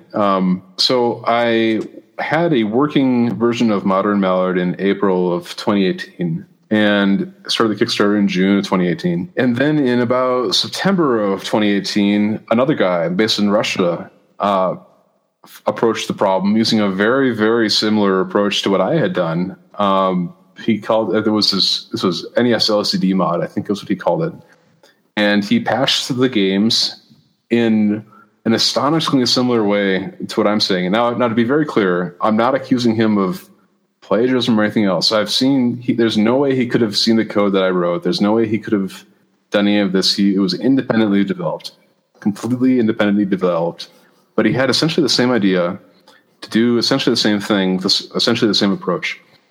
And he said, I'm going to make Duck Hunt and some other games work on LCD TVs by modifying them to tolerate the additional latency in the signal chain. He also said that you can just use a normal light gun or a third-party light gun to make it watch an LCD TV. And I'm a little bit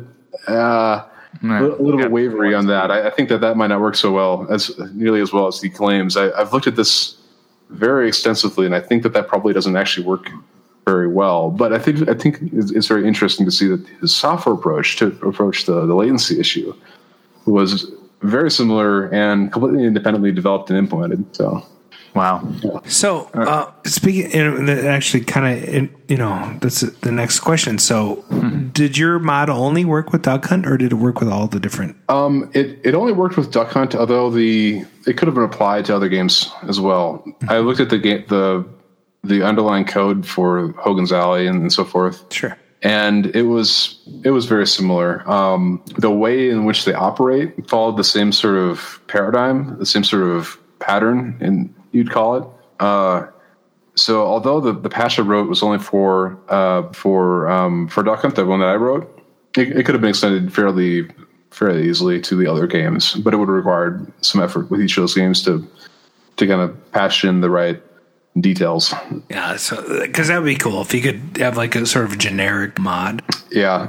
Unfortunately, the way to patch these things, you had to go into the game and essentially hook the game at various points to say that, this instruction we can kind of, instead of this addition instruction, and we're talking like low level machine sort of assembly language level instructions, instead of saying, we're going to add 2 numbers. Well, instead of that, we're going to replace that instruction with a jump instruction and go off and run this other piece of code.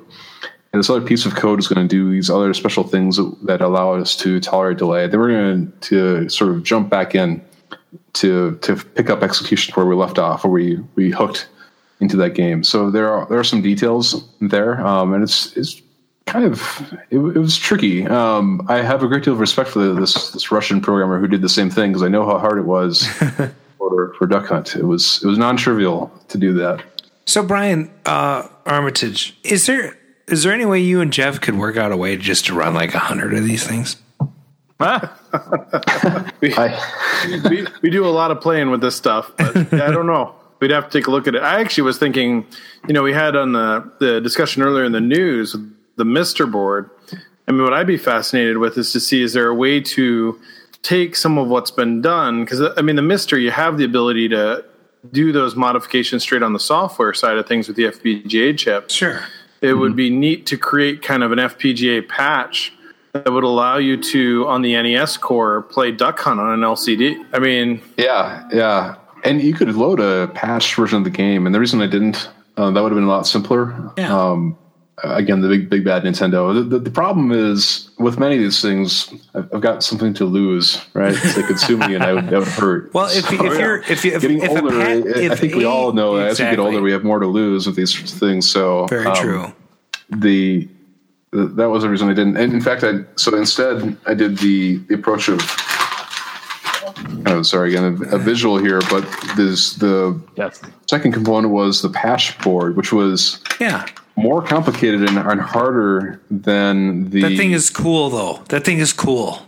This is. I'm pretty happy. I'm pretty proud of it. This took a custom building a 72-pin connector, which is just a little bit different. Nintendo uses pain in the neck. It's this 2.50 millimeter pitch. Connector, which I have a huge number of now in case somebody needs it. Because I had them custom built by a company in Shenzhen in the Pearl River Delta in China. And so I have a huge one of these now. But and then to write code that would essentially run about 70 times faster than the core, the NES core, to watch for what instruction was being accessed, figure out if that needed to be patched, and if it needed to be patched, to present that patched version of the game, and to do this on every single cycle, and be successful 100% of the time, and to do this, make these decisions on a sort of a nanosecond scale, which was tricky and involved discovering a lot of undocumented behavior in the 6502, which is the chip in the NES. Mm-hmm. So it took a huge amount of engineering effort to build this patch board, which wouldn't be necessary if I didn't have to worry about Nintendo suing me for distributing a patch version of the game. But that's how it goes sometimes. So if a leaked patched version of the game ended out there, we could just do the light gun mod, right?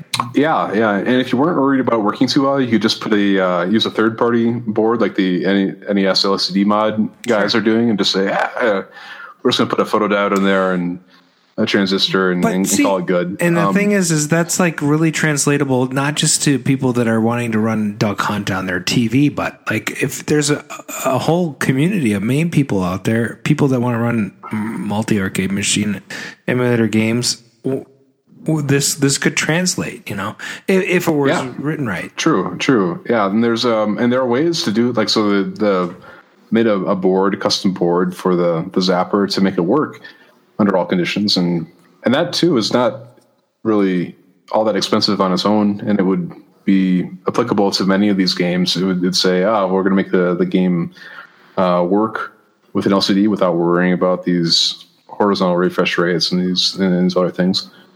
So there's certainly applicability. I think that as the supply of CRTs dwindles, there'll probably be more interest in other solutions like this. They're finding out some of our supplies. I don't know. I imagine there are still factories making CRTs somewhere, unlike 3.5-inch floppy disks.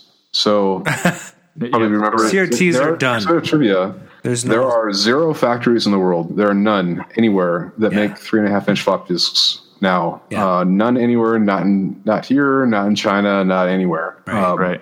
If you want any of them, you buy them used. Yes, or there's some stash of them on NOS. Yeah, exactly. Yeah. Bizarre. The dual stock. Yep. Well, I don't think there's anywhere making CRTs anymore. The supposedly the last set of equipment was bought by the Chinese from the Koreans, and they're not running it. Yeah. Oh, really? That's my understanding. Yeah. Yeah. And that's so the problem. they are done. Like the tooling to make a CRT is non-trivial. Like that is really hard. And if you don't have the tooling for it, or if the tooling falls into disrepair, it's not like you can just start making them again. That is a really, really hard. And I don't know if people really appreciate how hard it is to just start making these things. It's really tricky. Well, my understanding is with the CRTs is it wasn't just the tooling, but the actual skill set to be able to use the tooling. That too. And so when the tooling was purchased, it was not conveyed how to actually use it. It's just like, okay, we can do this. Right. Mm-hmm. And so that's part of the reason why I believe there's nowhere running them right now. Wow. Yeah. Wow. So this age of a CRT-less future might be nigh. Yeah. So this is very sad. This is a sad end to the show, actually. I just want to say it's been an honor having you on the show. And this is a really interesting topic. And I think you and Brian should have some conversations about how we can make a run of 50 or 10. Yeah, I mean, Brian has done runs of the Journey cassette board. We got connections. Yes. I mean, I have all the hardware files. I have about a zillion of these stupid 72-pin 2.50 millimeter pictures. Right. God, I want one of those just because they look cool. They're red. I want to take my Duck Hunt cartridge and put that in there. I do. It would work. That would do the trick. It's half the way. I got half the way. Well, you just need one of these other little blue boards. Yeah, that's the other thing I need. See, I know a guy. I'm just saying. You know a guy. That's right. You know a guy. So, but seriously, I think this is a project that could eventually end up still happening. Maybe not in 1,000 run. But what happens in the arcade industry, and both Mark and Brian can back me up, is when these guys decide to do a run, they do a run at 200. Mm-hmm. And so whether it's a control panel, whether it's a modification for a Tempest or whatever, they don't make 1,000 of them. And so it's a admirable goal. But what my point is that if you want to make a smaller run and you just want to do it just so people can get like hooked on it and tell other people to buy it, then multiple runs will eventually be made. And you won't make a ton of money out of this. You're going to get rich. You're not going to get rich. I don't know about that. I might buy though that I should do it just for the love of it. Yeah. Earlier, some things for love and some things for money. And I think I mentioned I was trying to do it for money. And I think the answer might be to do it for love, and that might be the key here. But you got to break even. You can't be losing money on it. No, true. Yeah. Go ahead, Brian. To give you an example, so getting back to the Spy Hunter seats, we ran 35 of them. Mm-hmm. That's a small run. That's a really small run. Yeah. It was $270. So we did $200 for a pre-order, $275 if you didn't pre-order. And at the end of the day, I don't know. I haven't run the numbers on how much I made, but like maybe made like $150 when all was said and done. Yeah. But my Spy Hunter has a seat. Yeah. and at one point, people were complaining so much about the delays. I said, look, I'll front the $4,000 myself to have a goddamn seat in my Spy Hunter, and none of you get it. And all of a sudden it was crickets. Everyone was like, thank you for doing this. Whenever they're done, we'll appreciate it. It is a tough question, because one of the things that I think you get into is people don't realize that in order to support future projects, in order to support we do this with a passion, but at the same time, you have to have some funding to get into the next project. You have to have some desire to get into it. And when you have a lot of demand without any type of recuperation of costs, or it's minimal, me putting up with all these people complaining about stuff, do I want to do that for $150 when I can go take another night of call and not have as many people yelling at me? And so you get into these things and you start to make decisions. And I think that that's one of the things that we as a community need to realize, that we have to support people like yourself who are very ingenuitive in your approach and contributing in a way that deserves kind of a compensation as well as a respect. And that respect isn't just a, hey, you're a great guy, which you are, but it's also a, you're a great guy and you deserve something for this work that you've done. And I think that that's, we're not there completely yet. I don't know if we'll ever get there. I'd like to see it happen more, but it is a tough balance of things. And we see it over and over again. I'd be thrilled to work with you on it, but it's always a tough, it's always difficult figuring out where that sweet spot is and what makes sense. Because too little, it becomes a hassle. You're going to get questions. You put the stuff out in the world. It's not like you toss it over the wall and you never see it again. All of a sudden, you toss 100 boards over the wall and you've got 500 questions coming back at you that you have to deal with. Mm-hmm. And that's your time, your energy, so. That's true. It's a great point. It's not just a one-off thing. It's not a one-shot deal. It's continued support. It's continued. There's an expectation for the customers, and yeah, I think you hit on it. Great point. I think that it all boils down to you have to engage passionate people that want the product, and if you are willing to run a smaller run and not profit, you will be able to make some of these things, and maybe down the line you'll get enough money to buy an extra Christmas present for somebody, or a Tesla for yourself, or that'd be great, but or a time machine. Those are cheap. Actually, listen to this. They don't really work. Just FYI. I'd already be rich if I had a time machine. Jeff, I want to thank you for being on the show. We've had we ran way over in getting started, so thanks for being patient with us. And it's such a fun story. I don't think your story's over yet. This is either going to turn into something or it's going to inspire somebody else to make something of equal value for the community. And a lot of us are arcade collectors on this podcast and listeners, and they will always be diehard CRT fans, so maybe not a problem for them.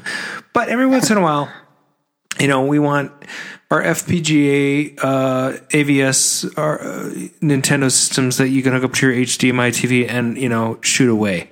So it's very intriguing, and you're a very smart guy.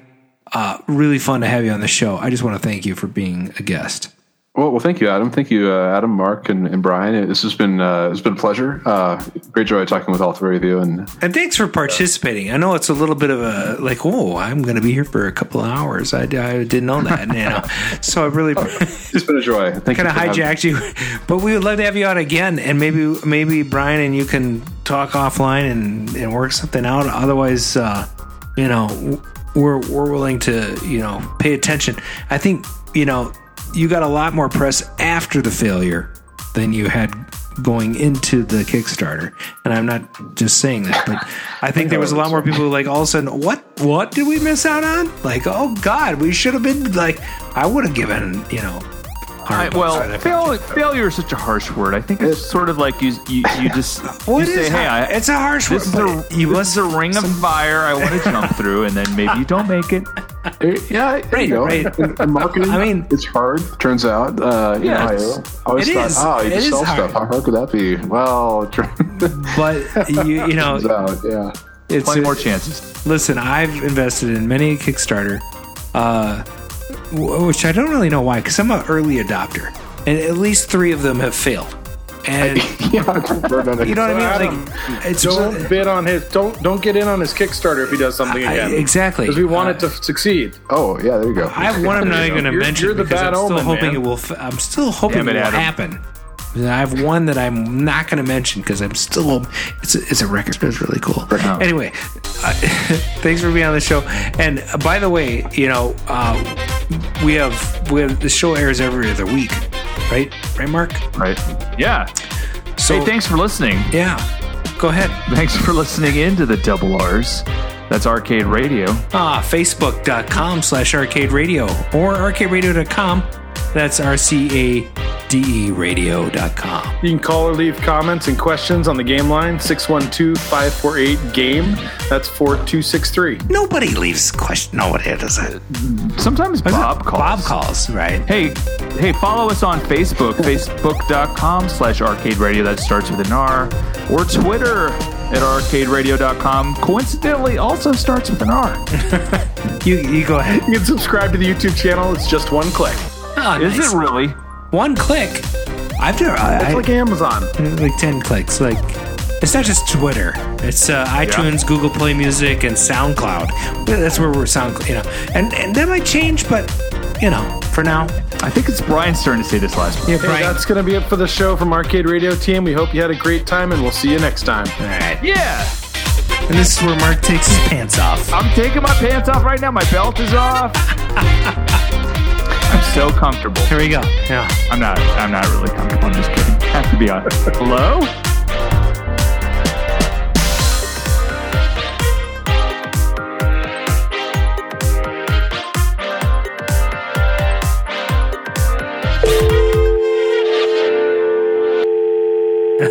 Oh, we're off. Started the dial tone really early. I know I did. But, we started the show really late, so it's sort of... Yeah. Well. Okay, good. I'm glad. You kept it at 2 hours. Thank God. Is Jeff even here? Oh, good. He's still here. Okay, we didn't scare Jeff away. Good. We often like to thank our guests after we've gone through this train wreck of a show.